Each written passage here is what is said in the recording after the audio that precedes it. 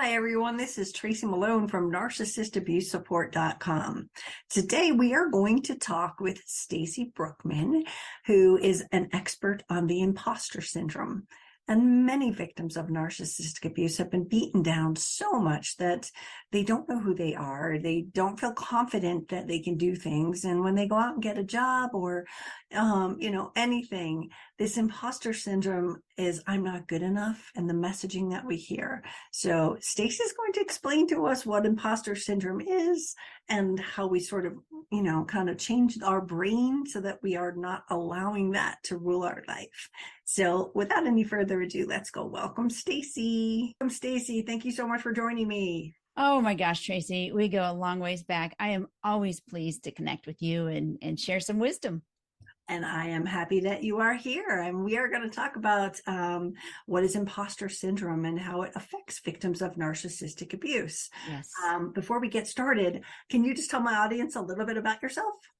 Yes. So I am a resilience and leadership coach for women, and I help them get out of imposter syndrome, because even when you reach like higher levels in business or, start your own business, that imposter syndrome still creeps in. Like, I was in corporate for 30 years and climbing the corporate ladder and getting like really high, and I still had it. So I'm like, no, I want to give a shortcut so nobody else has to experience this. So that's what I do.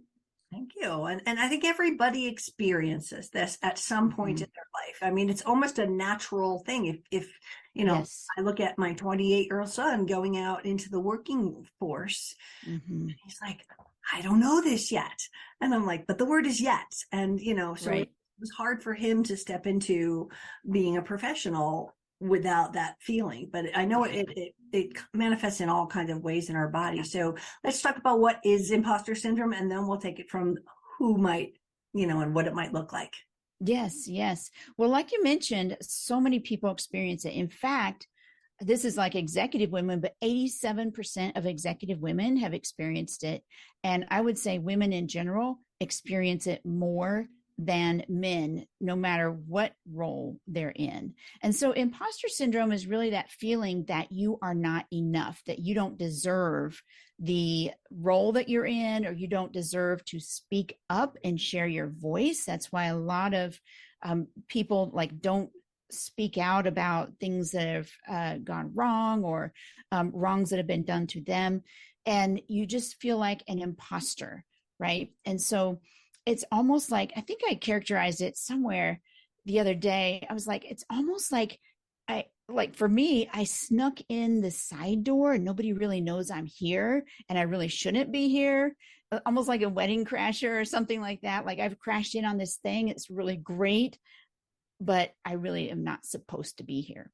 And even when you completely deserve to be in whatever room or role or position that you're in, it still creeps up.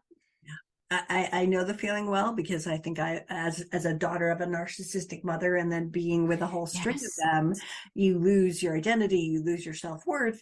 And I've been doing this narcissist thing for about 7 years. And just this year, I was invited to Utah to be interviewed by Robert Redford's daughter, Amy Redford, for a big series that's going to come out on narcissism. And that was the day I most felt like an imposter. Yeah. I'm like, oh my God, I'm kind of like in Hollywood and creepy. And what will I say? I mean, I don't think I slept for a week, because you're so nervous about, being in the shoes if you don't believe that you deserve it and have earned it. Exactly. Yeah. Yeah. So it's unnecessary though. Absolutely. And I rocked it, but it was still the nervousness of a new place. And that's what I was trying to explain to people. Like, in this place, you might be safe and comfortable, whatever job you're in, whatever your life is, but you take one step to the left or to the right, and you're like, wait, you want me to now run that department? I don't, but you've really known it forever. So it's just about getting confidence, I'm sure, to know that you can do this. But I read something this week that even Albert Einstein and Maya Angelou also thought that they were imposters. Oh, can you believe that? Can you imagine Albert Einstein, Maya Angelou? I know. No way. But yeah, I believe it. I Because completely believe it. especially, when you get that high, people are like stopping you in the streets and, you just want to go and get a cup of coffee. And it's just like, Hmm. that's that person. This is me, and Right. definitely sort of like if someone is in a career and they speak on stage, then they're used to having the stage. But someone who isn't suddenly thrust into the limelight would bring the lights on you before you were ready. And you're like, wait, don't Right. open the curtains. I'm not ready yet. Right. Exactly. Exactly. So Yeah. anyone can do this. What kind of you said you work with women, uh, Hmm. and it's mostly women that you see that have this. Mostly women, but actually I've coached several men. And so because imposter syndrome, like it's all income levels, all sexes, all, it does not matter what role. That imposter syndrome can overtake you whenever you do something new. And even when you're doing something familiar and like you're an expert at it, you know how to do it, and it still comes on. And it's just a matter of not feeling like you deserve it or that you're good enough for that. Like somebody's made a mistake. Like I shouldn't be here. That's, It's like a yeah. perpetual feeling of incompetence and self-doubt that, Yes. if I take one more step, I don't know where I'm going. I'm walking on the moon. I don't know what I'm Right. supposed to do here, right? But it's Yeah. also a part of unworthiness, Mm-hmm. as you said. So it's I don't belong here. I don't, I'm doing this, and you feel like you are just faking it till you make it. But I'm pretty sure Yeah. that's like, should be above every college. You're not going to know when you start your first job. You're going to fake it till you make it. Right. Yeah. You'll have the skills, they'll help you with them and move on from there. But with narcissistic victims, you and I both know the hit to their emotional resilience, to Mm-hmm. their self-worth, to their self-esteem. Does Right. this, can you see it affecting victims a little bit more often? Oh, absolutely. And most people who are victims have been trained to be an imposter syndrome, right? Always like you and gaslit, you're not enough, right? We're always like that is beaten into us, Mhm. mentally, emotionally. And so it's like, yeah, you're never enough because the game changes Right. hourly, right? And Mhm. you never know what is the right thing to do or how to react. And so naturally, imposter syndrome develops. And it develops even, like you said, with the narcissistic parents, and you bring that into adulthood. And then come across like all kinds of people who are more than willing to take advantage of your imposter syndrome. Yeah. So Yeah. And is it something that you get? Like you got a cold, or is it something that is just a base of feelings inside?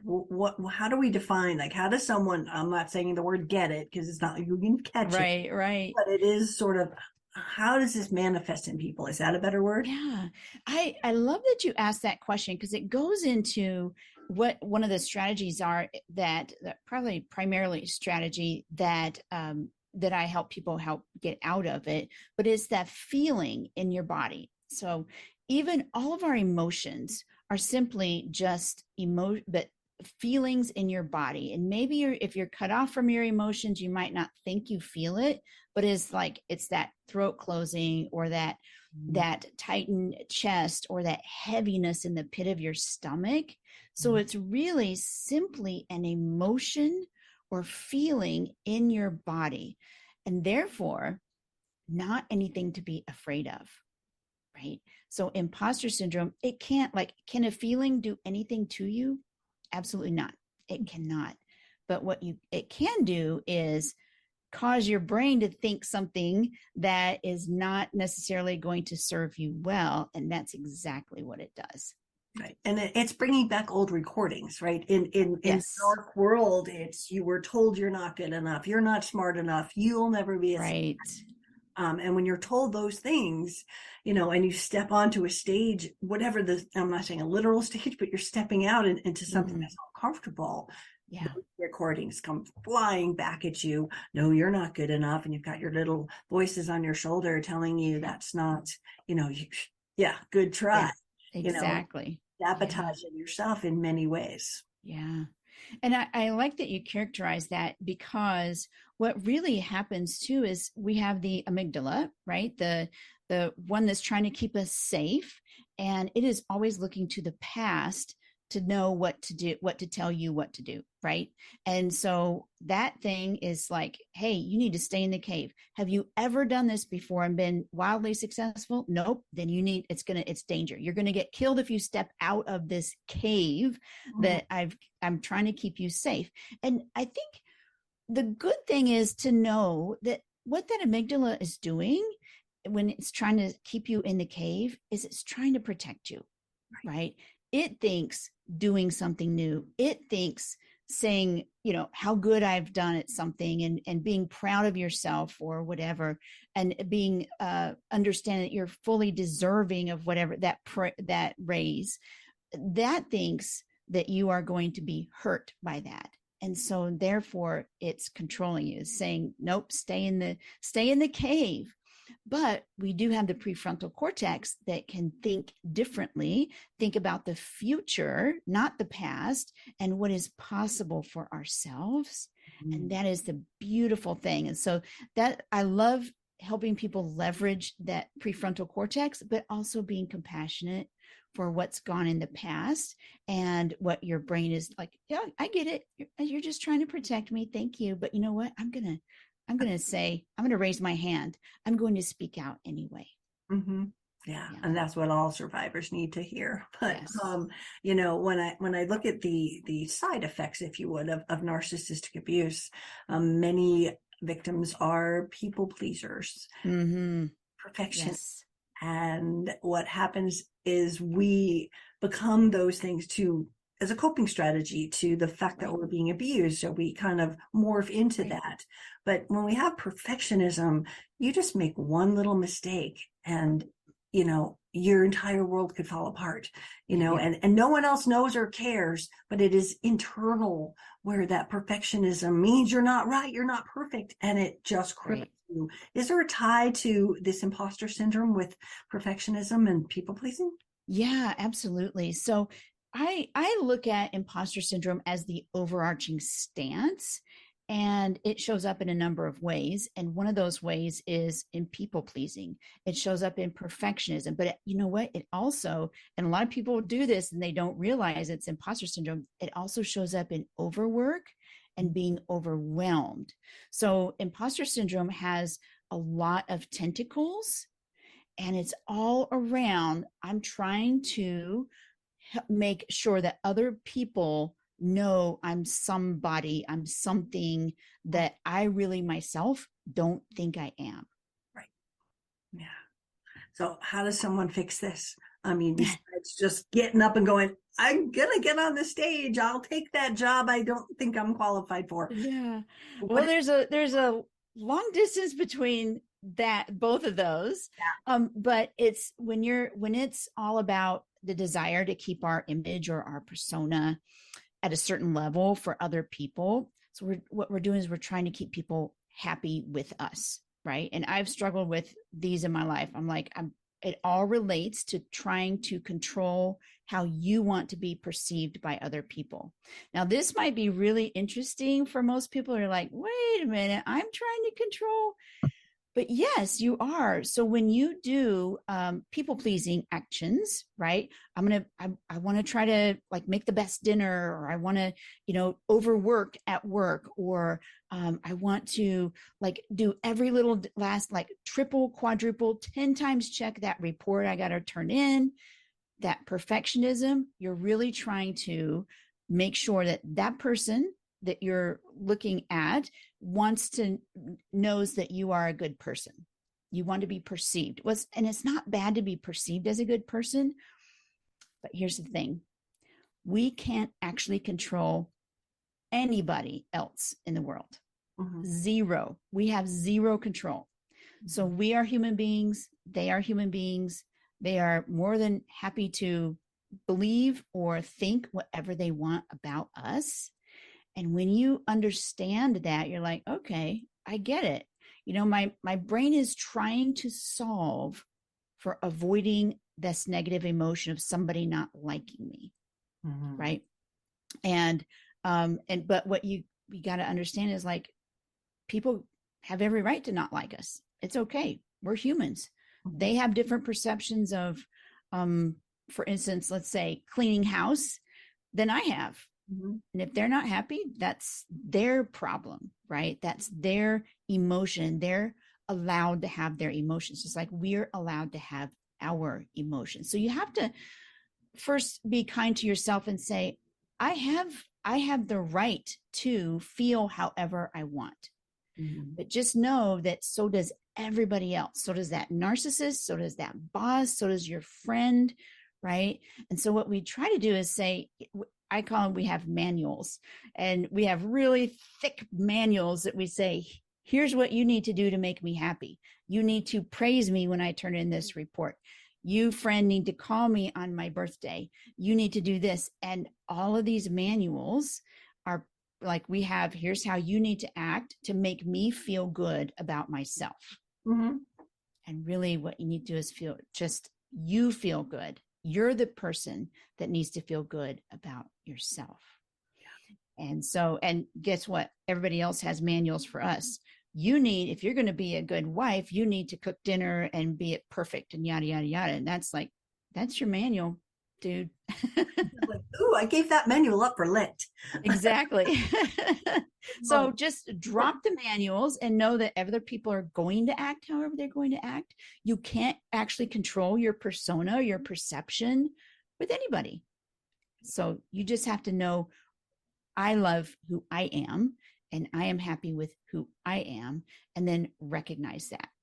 Right. And also when we started at this last little bit here was, you're putting together this presentation for everyone to like you, right? Yes. Instead of that, put together the presentation to go, this is my very best work and I'm proud. Yes. That's how you get that feeling of this is worth it. And I know I've put my heart into it. Because if you do a crummy job, you'll know it. And then you throw that to your boss and go, hey, don't you like it? Don't you like it? I'm right here, and it's right.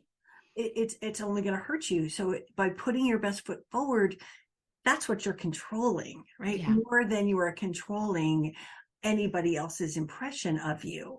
But there's fears involved. How does someone deal with the fears that come? Yeah. So it all begins. So this is all in the brain, right? And I'm a nerd about how your behavior is affected by your brain, right? That's the controlling part of this.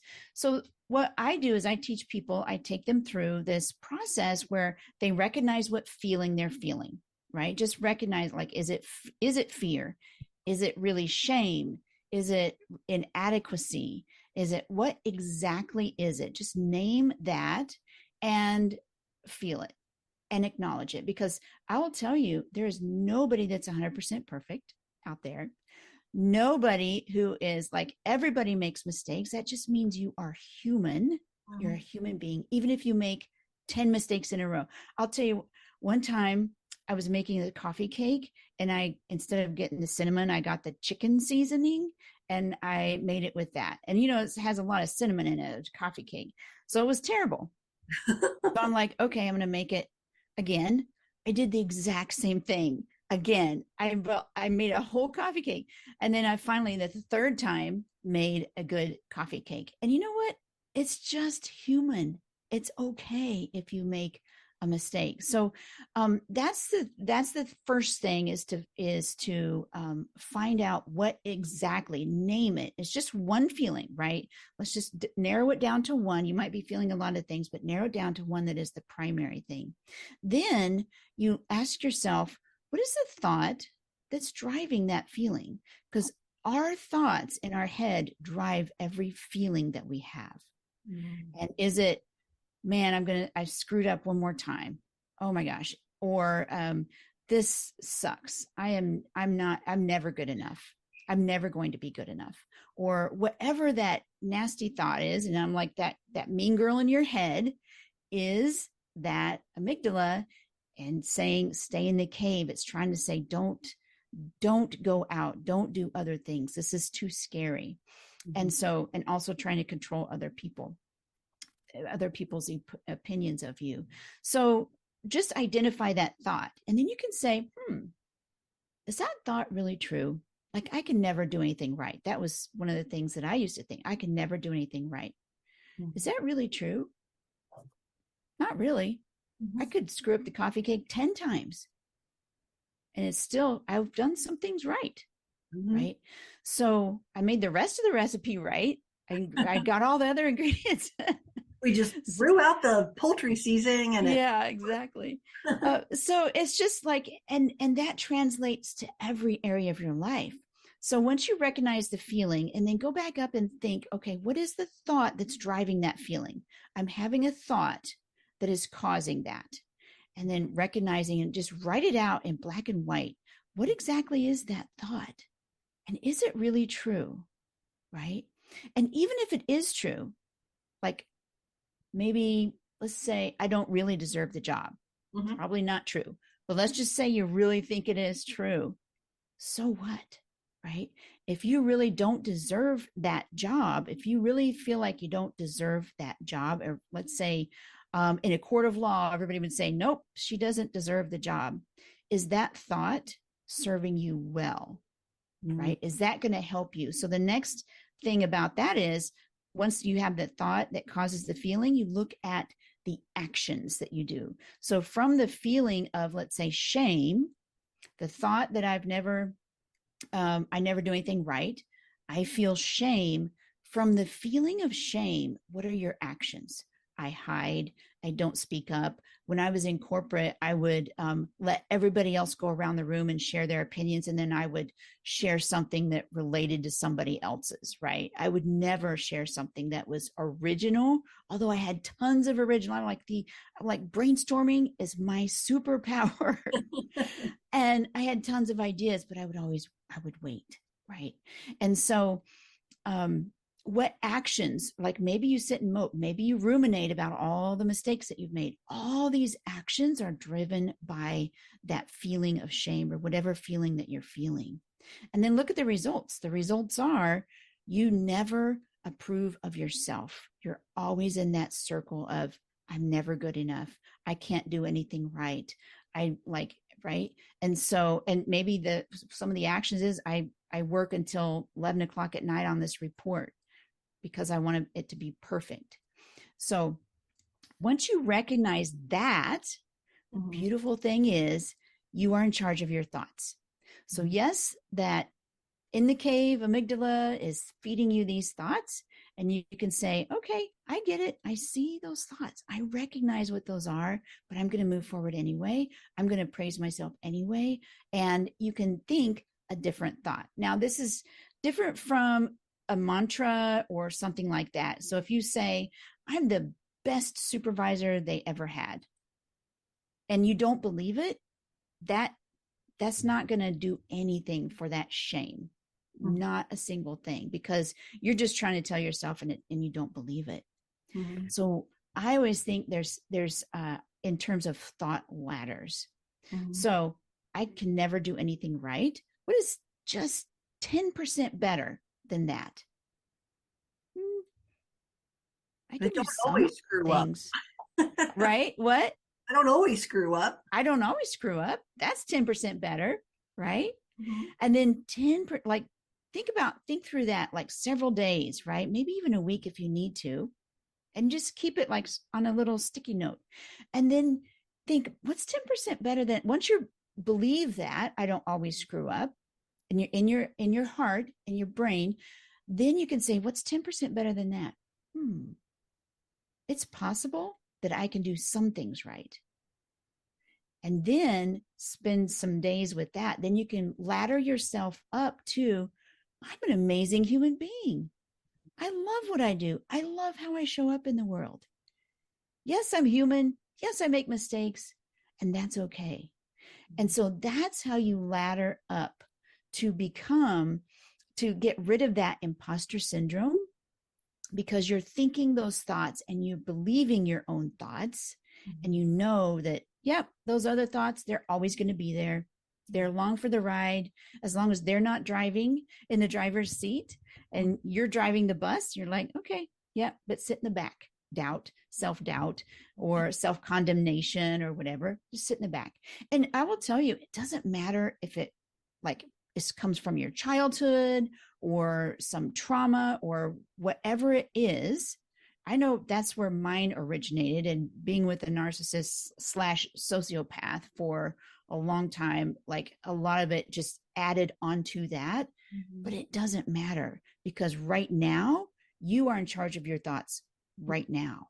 And this is how you get to get out of that imposter syndrome and move on. Yeah, I love everything that you say. I was definitely, because of my narcissistic abuse, I wouldn't say I was OCD, but I was a perfectionist. Like, Yes. I would set the dining room table for Christmas in November. I'm like, no, everything has to be perfect. And then the first flowers go there. Yes. I was just like, I was obsessed with the look and the feel, because I like it. It's not that I was trying to impress people. It's just how I grew up, and I like to feel that way. Right. But I had to learn to embrace imperfection. Mm-hmm. I had to burn a couple roasts and go, well, you do know how to cook, but this one's a little overcooked. Right.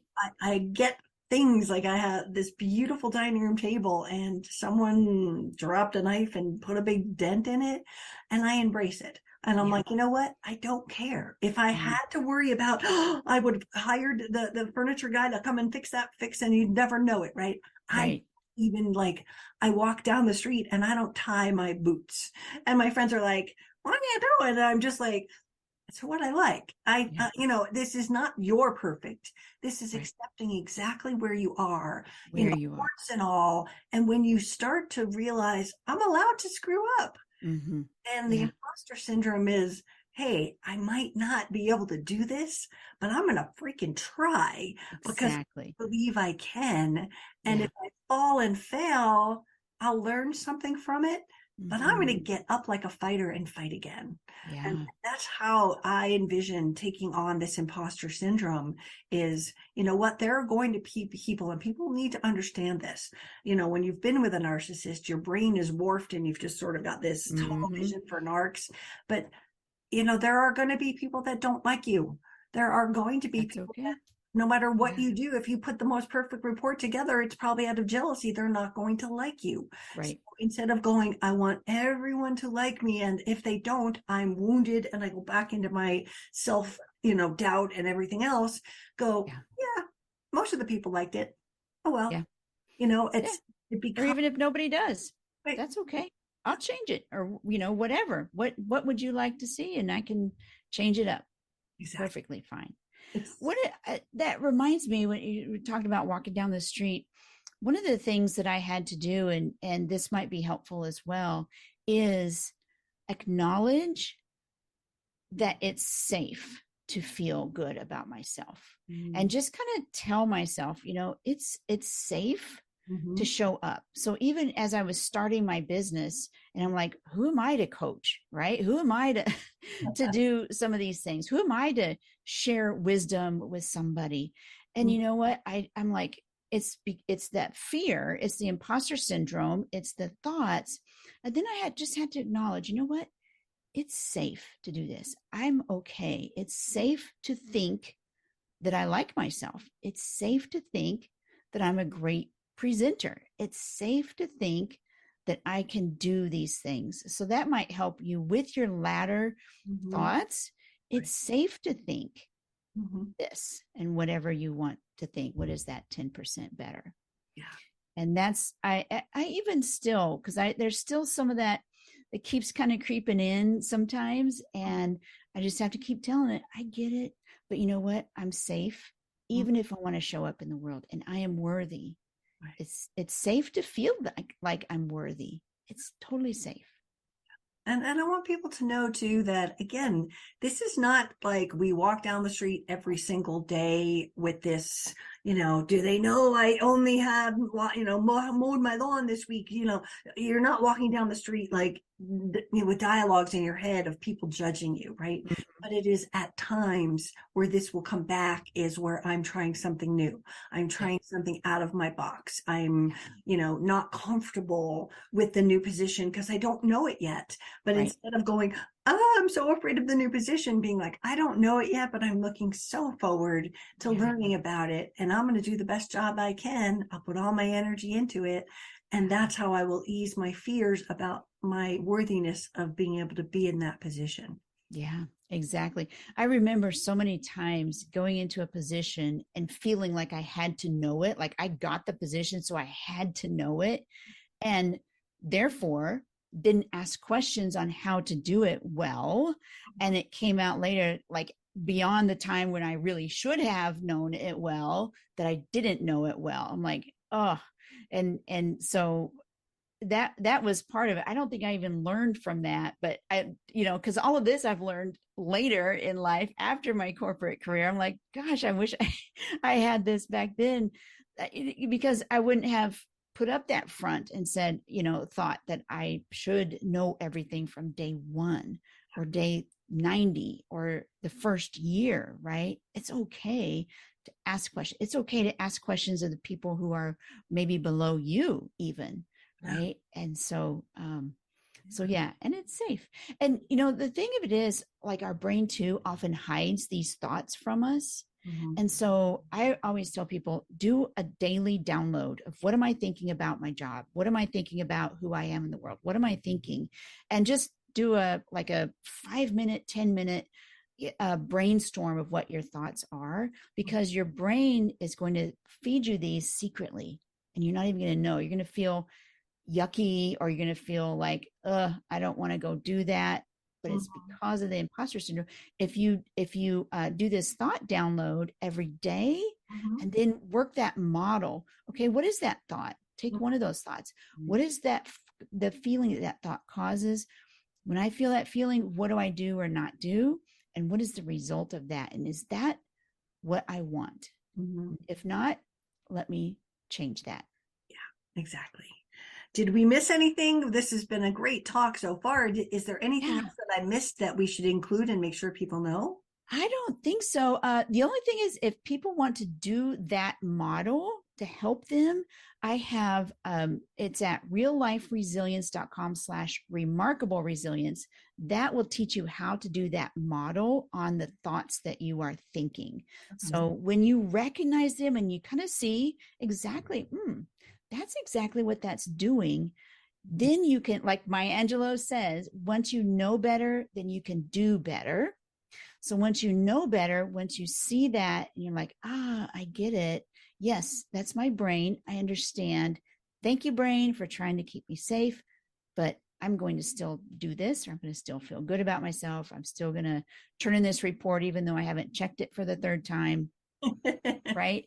Yeah. And get it done. So the most important thing is recognizing those thoughts, because those thoughts, you are in control of new thoughts, and the thoughts drive everything that you feel and do.